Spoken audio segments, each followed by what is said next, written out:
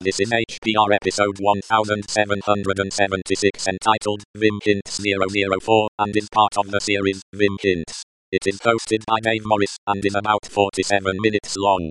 The summary is Hints and Tips for Vim Users, Part 4. This episode of HPR is brought to you by anhonesthost.com. Get 15% discount on all shared hosting with the offer code HPR15. That's HPR15. Better web hosting that's honest and fair at anhonesthost.com.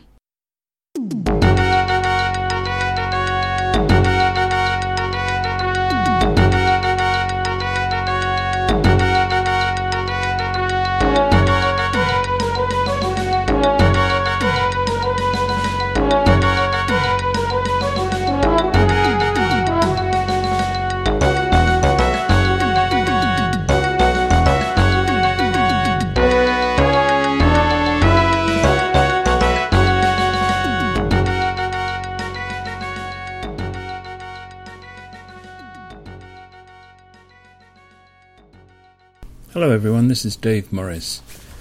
Today's show is another in the series of Vim Hints, and this is number 4.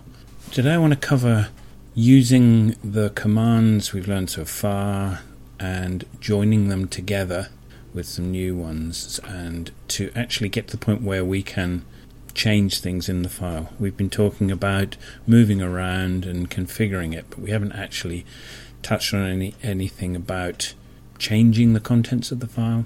Now this episode is probably going to turn out to be quite long. I've covered quite a lot of ground here, including a fair number of new subjects. I thought that perhaps the shows up to now were going quite slowly, maybe too slowly for a lot of people. So I thought that if you wanted to really get into Vim and you were a new user, then I should bring you up to the point where you could actually do some stuff with it, change things with it. So I hope the length of this one and hopefully the quicker pace doesn't put you off and that you enjoy it. So I'm going to start today with some more commands that help you move around the file. We've seen how to move by character and by word and by line so far. And we saw this strange thing about how Vim looked at words in different ways, whether it included or excluded the punctuation, the spaces around it. We're going to look at some more movement commands, and this time I've started giving you pointers to the appropriate places in the Vim help system. Now to get to the help, you type a command, help, or you can abbreviate that to H, which is what I normally do. You follow that with a variety of things. Unfortunately, just using the help system to search for a topic can be a little bit difficult because it's effectively doing a search through many files, and it sometimes can hit things that you weren't intending.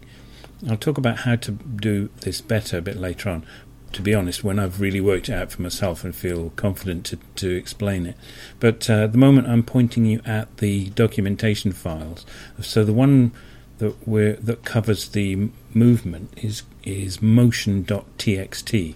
So if you type that name in full after help, then you will be able to look at the entire movement file. Now there's a lot of stuff I haven't covered yet in there, so beware, you might get lost in there. I found it a bit confusing digging around there myself, but I'm trying to abstract things for you to make it a bit easier. Now there's a help page about help itself. If you type :h space help in Vim, then you will get some information about how to use help. And in all of the cases where I refer to help, there are also online resources that effectively give you the same text, and I've linked them in the show notes. So we're going to move around by sentence and paragraph, and these are referred to as text objects in Vim. A sentence is a sequence of words followed by a full stop, period if you like to use that term, an exclamation mark or question mark, and then followed by either the end of the line or by a space and a tab, or a tab. So it's what you would call a sentence. There's a little bit more to it than that, which I won't go into here. But anyway, in normal mode then, pressing the close parenthesis character will move forward one sentence, and the open parenthesis will move backwards. Both of these commands take a count, so you could type 3 followed by the close parenthesis to move forward 3 sentences. So that's pretty simple. A paragraph is a group of sentences, and the group is expected to begin after an empty line. In other words, it's a block of sentences with blank lines in between them. And in normal mode, the close brace, the curly bracket, if you like to call it that character moves forward one paragraph, and the open brace moves backwards. Again, both of these take account, so a number followed by either of these commands will move the appropriate number of paragraphs forward or back. Now you might also want to move up and down the file. We've already seen some ways of doing this. There was a minus and a plus command that moved up and down by single lines, or if you put a count on the front of it, would move by multiple lines. So 10 minus moves up 10 lines, 10 plus moves down.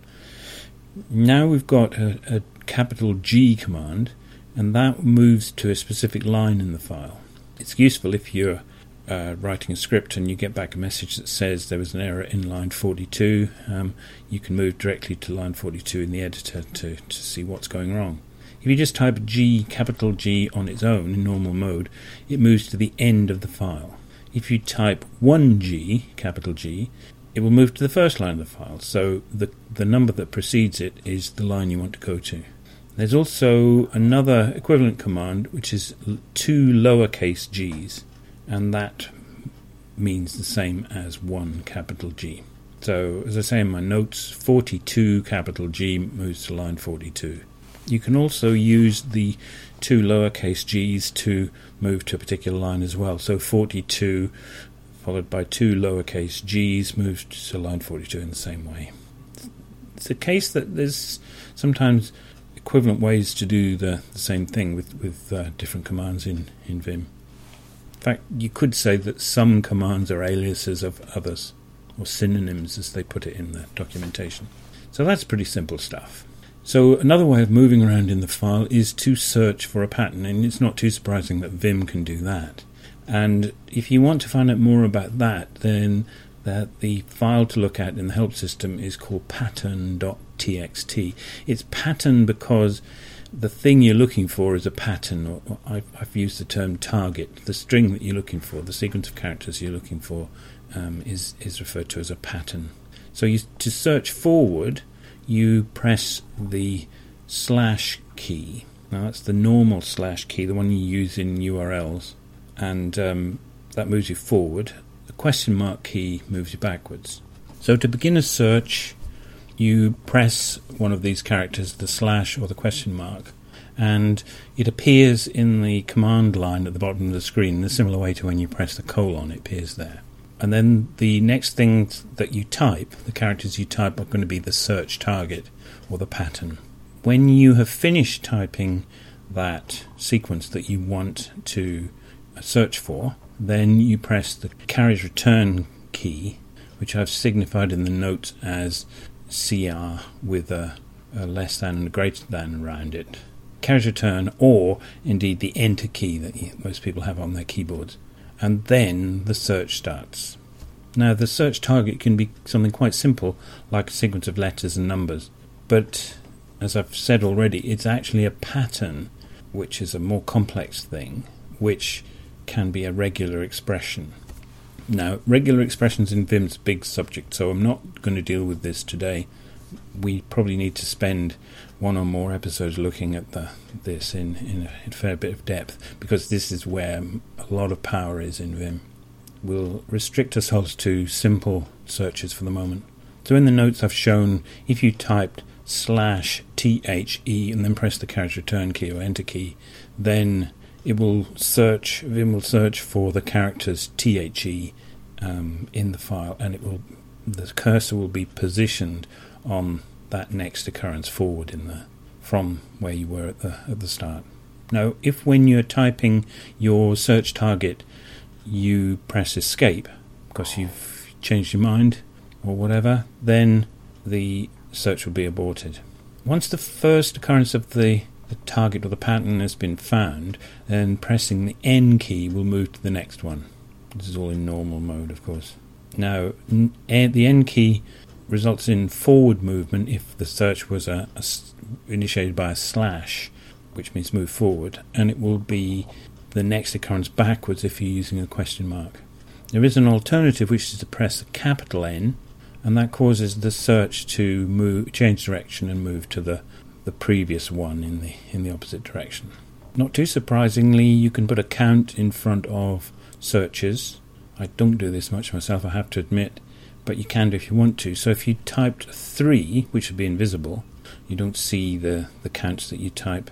You start in normal mode. Type a 3, then /BUT, press the carriage return key, then it will position to the third instance of that sequence, BUT, from the current cursor position. Now there's quite a lot of things that you can configure to affect the way that searching works. And in this episode I've recommended several of these, but I'm going to do them later on in the show. So I'll just summarize them very briefly here. They're things to add to the configuration file, of course. So you can, if you want to, set things up so that you ignore the case of letters when you're searching. So if you typed the example THE, then it will go for any capitalization or lowercase combination of those 3 letters.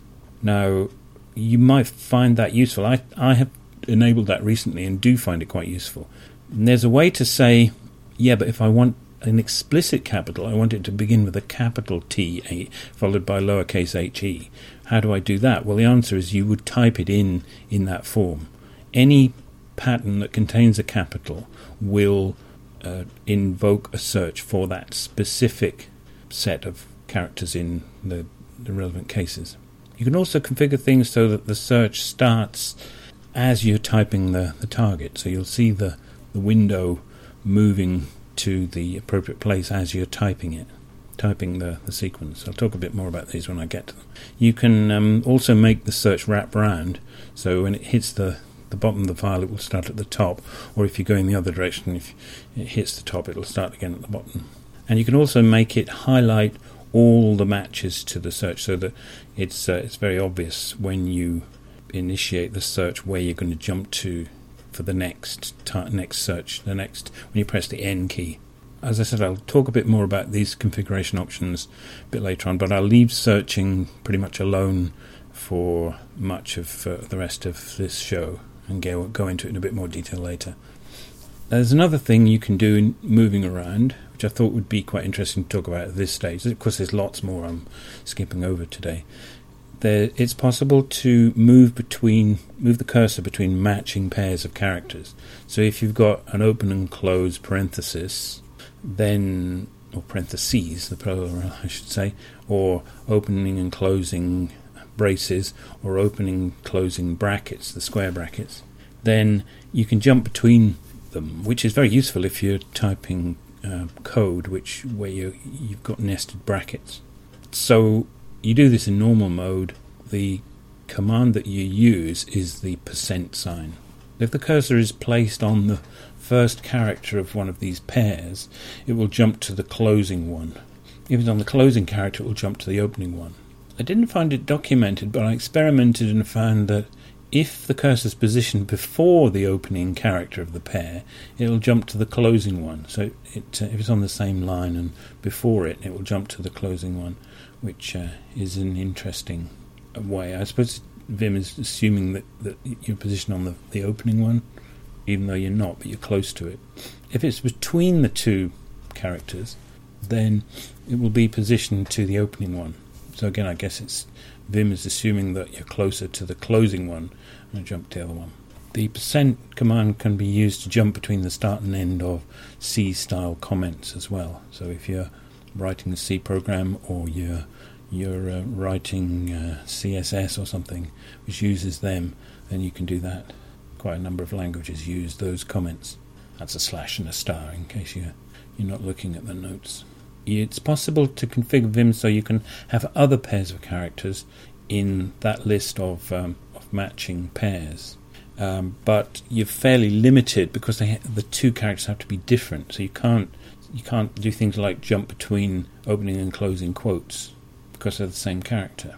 But there is a plugin. Vim's got a whole plugin infrastructure available to it, and there's one that does a very, very, very nice job. You can jump between an if and however you close an if in the language you're working with, an end if or something like that, or between the if and the else. So that is very, very powerful. I have this installed, but I'm going to leave that alone for now until we get to the point where we look at plugins in this series. It'll be several episodes ahead, I think. So now we can come to the thing that I've been working towards now for 3 episodes, which is to tell you how to change the contents of the file that you're working with. I don't think I've said so far, and I will need to enlarge on this, but when Vim's editing a file, you're not editing the file directly, not too surprisingly. What you're doing is you're editing a copy of it. It's stored in what Vim calls a buffer. The buffer is what you see on the screen in what Vim calls a window. We'll get on to this in much more detail later. So it's pretty obvious that that's what's happening, because you know that you can discard any changes you've made with typing :Q ! Or you can save it with :W. That's the point at which it's written out to the file. And you can also undo stuff and so on and so forth. So what we're talking about here when we say making changes is making changes to the buffer. So let's start with the insert commands that allow you to insert new text. There's a bunch of them, and they are always can be preceded by a count if you want to. I think it's good to know this because it's a good way of inserting blocks of stuff. We'll come on to that in more detail in a minute.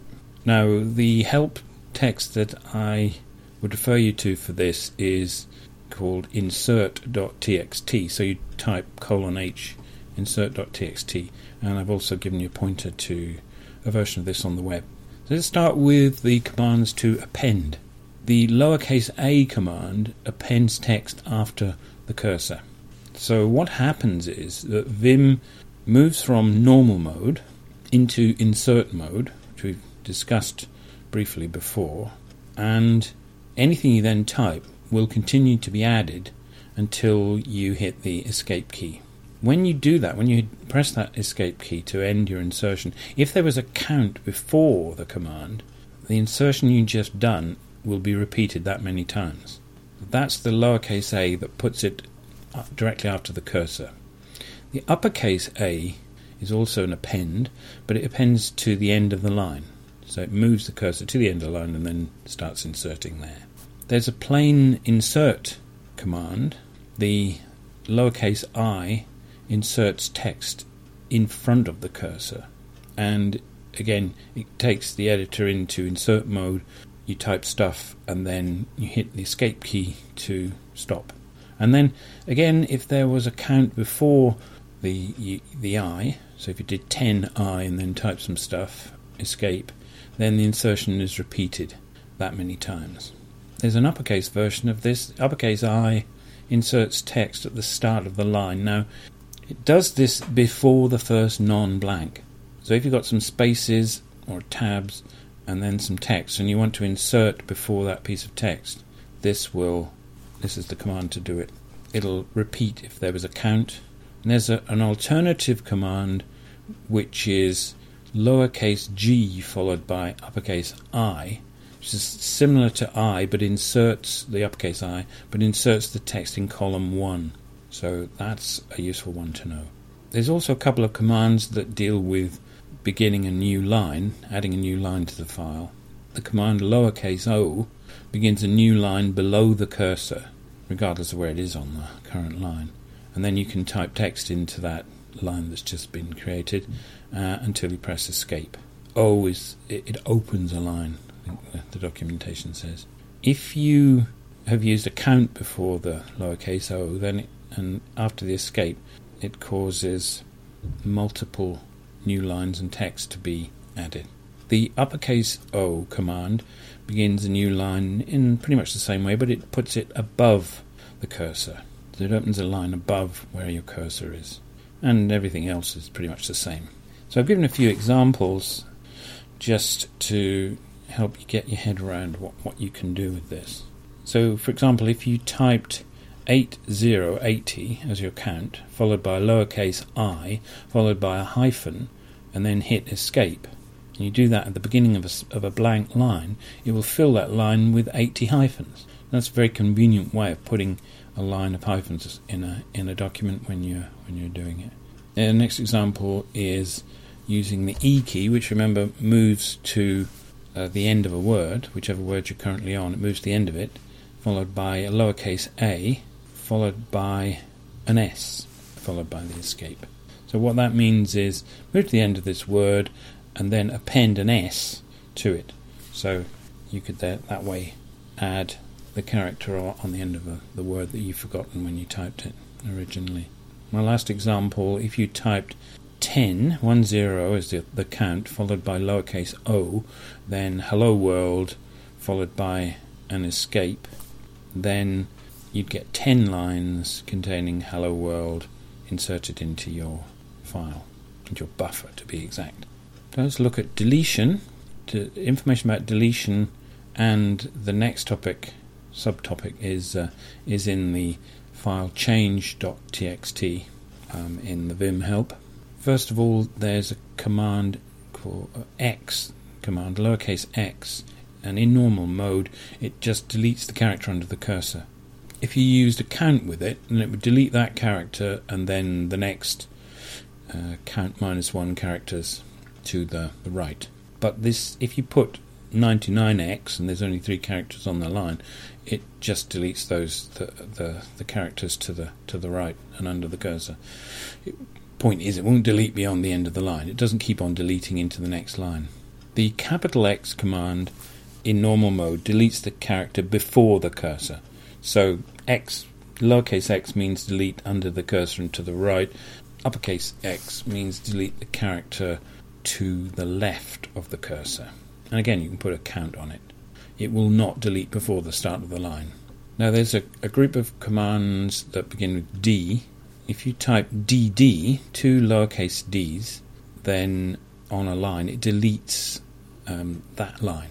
If you put a count on it, 5dd or something, it would delete 5 lines from the current line downwards. Capital D is a slightly different thing. It deletes from the character under the cursor to the end of the line. So it's a good way of sort of chopping off the end of a line. And if you put a count on that one, it will delete from the cursor to the end of the current line, and then it will delete the next count -1 full lines. So it's a slightly odd thing. I never use that because I don't find it useful. But I think it's just because I've never got into the habit of using it. Can't always see a use for it, to be honest. It's more a deficiency of mine than anything wrong with Vim. There is a lowercase d command, but I'm going to leave that for the moment because its usefulness comes with the next topic, really. So I'll leave that in for a few minutes. There's a similar group of change commands which allow you to change the contents of the buffer. The cc command, this is 2 lowercase c's. It deletes that number of lines specified by the count, if there was one, and 1 if not. And it enters insert mode to allow text to be inserted. And then you press escape at the end to finish the insertion. So C stands for change. So thinking of it as a change is probably the best thing to do, but effectively what you're doing is deleting what's there and then replacing it with the stuff that you type. The uppercase C command, similar to the uppercase D command, and it deletes from the cursor position to the end of the line, and then it goes into insert mode so you can type stuff and press escape at the end of it. Now, if there was a number, or if you put a count in front of the uppercase C, then it will delete that number of lines, including the bit of the line that you're on, depending where your cursor is, and then allows you to insert stuff. So it's very, very closely equivalent to the D command, the uppercase D, except that you can also insert stuff. And you could just do uppercase D and then press I. It's equivalent to that. There is a lowercase c command, just the one C this time, which is similar to the lowercase d command I mentioned before, but again I'll hold that one back for a short while. Then there's the S command. The lowercase s command deletes the number of characters specified by the count that precedes it, 1 by default. It enters insert mode and lets you type stuff which is ended with an escape as usual. So that's S for substitute. So that's really for dealing with a small number of characters on a line. The uppercase S command is a synonym for the two lowercase c's, which is delete this number of lines and then insert. Go into insert mode so you can type some replacements. So it's just the two are completely equivalent. Now there are more things you can do to change and add and delete text in a file, but I'll leave them for another time. It's probably enough to be going on with there. But the power, one of the really powerful features of Vim is that you can join together commands to get some quite useful effects. You can join together some of the commands we've just heard of, the ones that change things, with movement commands. So if you want to do a delete with a movement, such as delete a word or delete a sentence, then you use the lowercase d command that we mentioned earlier. So you follow the lowercase d with a motion command. So if you combine lowercase d with lowercase w, then it will delete. Remember, lowercase w means move to the start of the next word. So this means delete from wherever the cursor is to the beginning of the next word. So it's quite useful if what you're doing is your cursor is positioned on a word already, on the first character of that word, and you type DW, lowercase in both cases, then it will delete all of that word and the spaces that follow it to the next word. So it's quite useful if you've got VB or something like that in a sentence, then just position to the one of the V's and type lowercase d, lowercase w, and you delete it, and the space.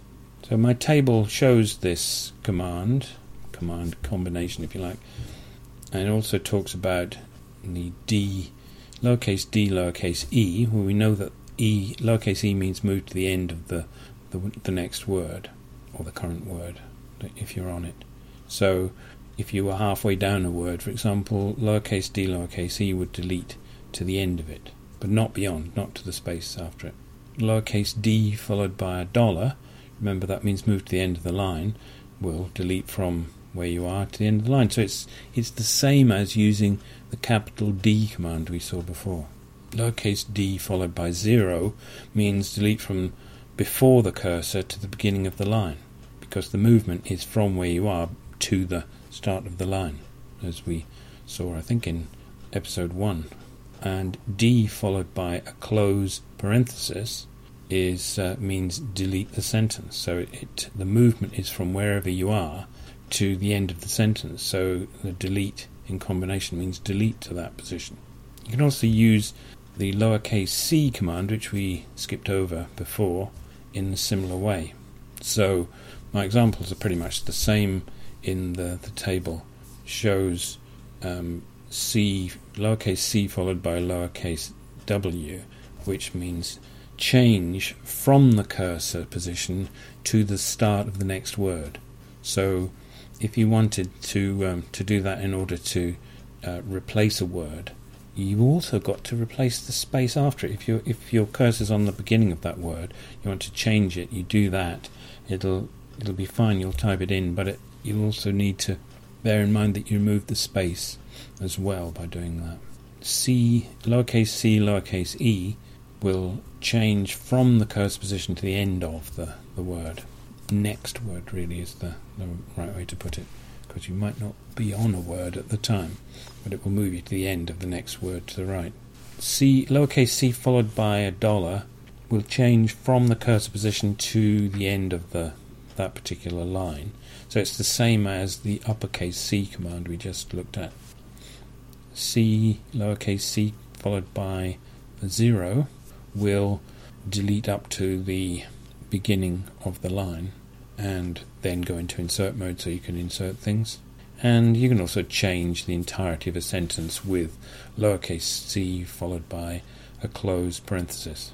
There's loads more ways of moving around, and therefore there's lots more ways of deleting or changing in conjunction with those movements. And we'll deal with those as we go on into future episodes. So that's the end of the section talking about movements and changes and stuff. And hopefully that's got you, it's either introduced you to some stuff you didn't know, or has got you to the point where you feel confident about using Vim as a means of changing stuff in your file. Now we're going to look at the configuration file. I've got a lot of extras to add to it. There's some help all about the very large number of options available in Vim, and it's in a file called options.txt. So type :h space options.txt within Vim and you'll see it, or you can go and look at the link that I've used in the notes. So first one is the visual bell. Vim tends to beep to alert you to things. I put up with that for a long time. Actually, I didn't really bother about it, but when I was sharing an office with somebody at one point, I was saying, why is your editor keep beeping? So that was the point on which I went and switched that off. And you do that with set visual bell. So what it does, it flashes the screen rather than beeping. There's an abbreviation, SE space VB, if you want to do that. Like I said in earlier episodes, I would not use those myself, because then you go and look in your config file and think, what the hell is that? Visual bell at least is a little bit more understandable. But I've put them in for completeness. You can use set no visual bell. You really only want to do that if your Linux distribution sets that in the system-wide files, which sometimes happens, I think. You'd want to switch it off to your preference. You can type these commands in the command area of Vim as well. So you could type :set no visual bell if you wanted to switch the beeping back on again at any particular point. But if you do that, it's permanent through the rest of the session. But having them in the config file is obviously better, because that'll be the default setting. When we are typing stuff to Vim, as I mentioned earlier on, you're typing the count in front of a command. You don't see anything happening. You only know that it's worked when you've typed in your 10dd or something and you see 10 lines vanish. But if you switch on the option show command, SHOWCMD, you set that, you will see the components of the command that you're building up, the count and the initial letters of a multi-letter command. You see them down in the status line as you're doing them.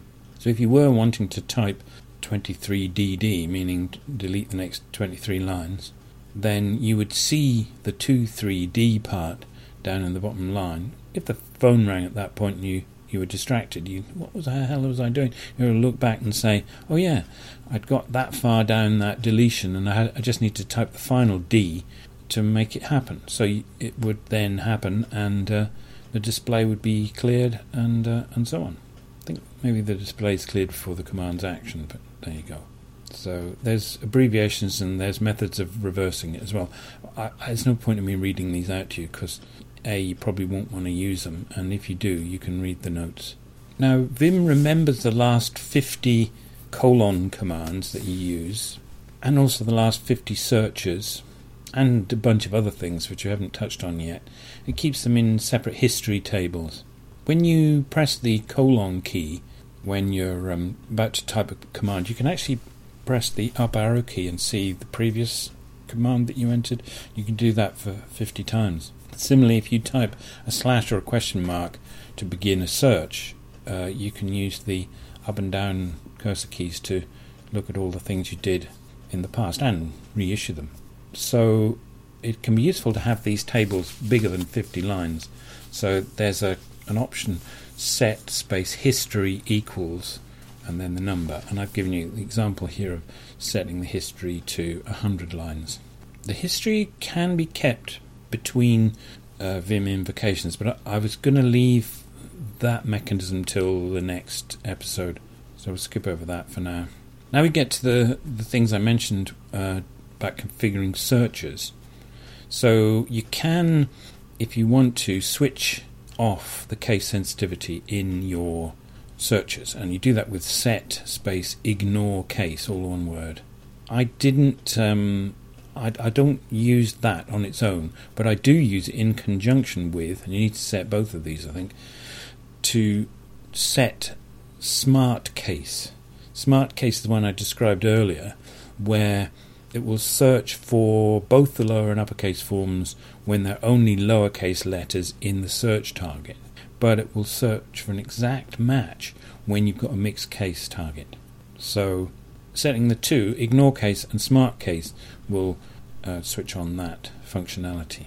You might also want to search in an incremental way, that is, as you type the search pattern, Vim is already hunting for the match to what you've typed so far.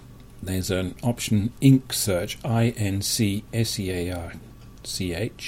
type set in front of that. You will enable that feature. The matched string is highlighted, so if you're typing, you want to look for the word the, T-H-E, you type the T, and Vim will already move to the first instance of T. Then you type the H, and then it will hop along to the next instance of TH, and then you type the E, and it will move to the THE. The search is not finished yet. You need to press the return to, or character return escape, enter key to action it, so you actually position your cursor there, but you see what you've already seen where it's going to go. If the pattern that you're typing is invalid for whatever reason, or the pattern you're looking for is not found, then you're not going to see anything on the screen.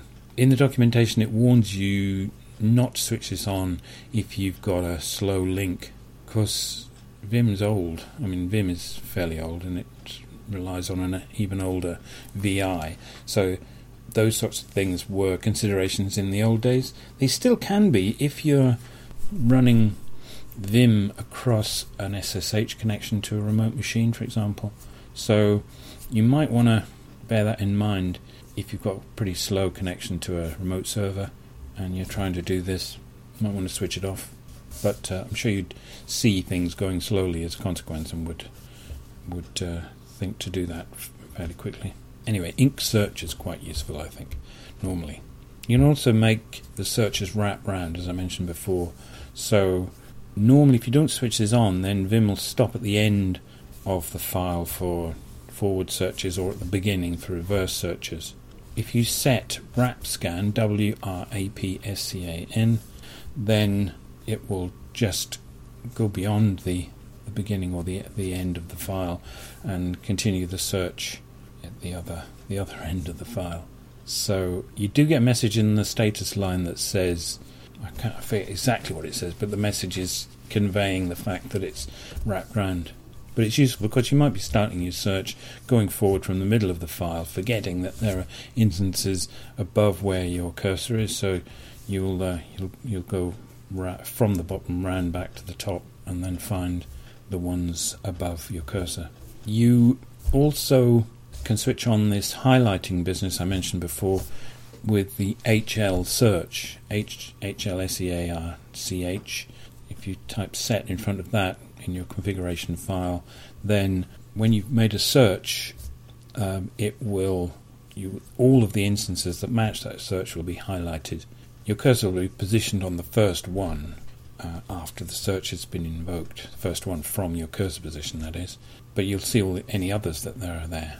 Now this is great, it's fantastic, but if your search has been for the letter A or E or something, you're going to have loads of highlights all over your screen. You probably want to switch that off after you've done the thing you were setting out to do, because the highlight stays on until you cancel it. So you need to know how to cancel it. And the way you do that is with a command that you type into the command line. So you type : no HL search. Not too surprising, you're switching off that HL search feature that you just that's been enabled in your config file. You can abbreviate that. This is a case where you would want to abbreviate it : no HL. That switches it off. Now most people have a key programmed to do this for them automatically. We haven't yet got to how you do that, but that'll probably be one of the first that we configure in that way. Now the final one I haven't mentioned before concerns some extra features that you can enable within insert mode. Vim allows you to do more when you're in insert mode than did VI. Some people even work in insert mode most of the time, where Vim would behave in a similar way to editors like Nano, for example.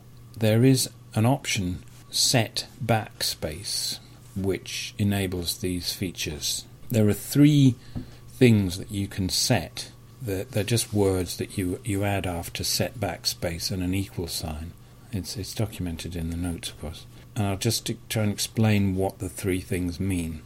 What it really allows you to do is, once you're in insert mode, you can move backwards through your inserted text. But more to the point, you can move out of the inserted area and go and fiddle around with existing text, just like you would in Nano and a number of other editors that are not modal like Vim. So if you, after set backspace equals, you put indent, then it allows you to backspace over auto indent. So we haven't covered that yet, but in a nutshell, you can make Vim indent as you're typing stuff in, inserting or appending or whatever. You make it auto indent so that the new line you've just created aligns with the one above it, which is fantastic if you're typing code of some sort like Python or whatever, where alignment is either critical or very highly desirable for readability. I'll talk about this later, but you can backspace over it if you enable that thing. So I strongly suggest you switch that on. EOL is the next one. That allows you to backspace over line breaks, which gives you the feature of being able to join lines together by deleting the new line character between lines. And the third one is start, and this is the one that lets you, as it were, break out from the area you've just been inserting into previously existing text. So I would strongly suggest that you switch this one on in your config file, because, well, why wouldn't you? I mean, it just gives more flexibility to Vim. Okay, that's pretty much it. In the show notes, the long show notes, of course, I've tried to summarize all the commands we've covered, just with a list of what they are and a very brief set of notes. I was hoping that you'd be able to just go and look at them or copy them into your own notes or something. And I've also given you the entirety of the configuration file up to date. So that includes all the things we've done in the previous episodes and the new stuff we've added in today. I'm going to keep doing this for a while longer, I think. I've given you links to all of the documentation that I've mentioned as we've been going along. There's a link back to the previous episode, just in case you want to go and have a look at that. I think I've tried to chain them, so if you go back to 3, you can go back to 2, and so forth. I'll continue doing that. The other thing is that I found a graphical cheat sheet, which is a poster containing a summary of all of these commands and quite a lot more that we haven't covered yet, which I thought you might like if you've got access to a big printer. Probably need an A0 printer and a very large wall for some of these. But anyway, I thought they were pretty cool and thought you might like them. Final thing is to say that I have made another EPUB version of these notes, which I think are not too bad for this style of notes. It's the code examples that don't work very well. But this is still using Pandoc to generate the EPUB, so it's not as nice as I'd like it to be, and I haven't had time to do anything else with it just now. So, alright, that's it then for this time. See you on the next Vim Hints episode.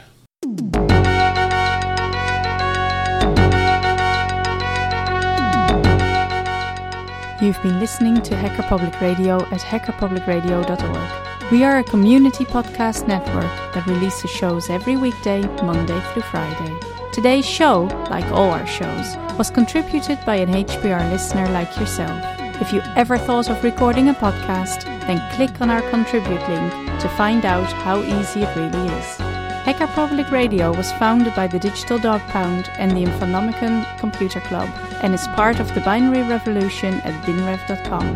If you have comments on today's show, please email the host directly, leave a comment on the website, or record a follow-up episode yourself. Unless otherwise stated, today's show is released under a Creative Commons Attribution Share Alike 3.0 license.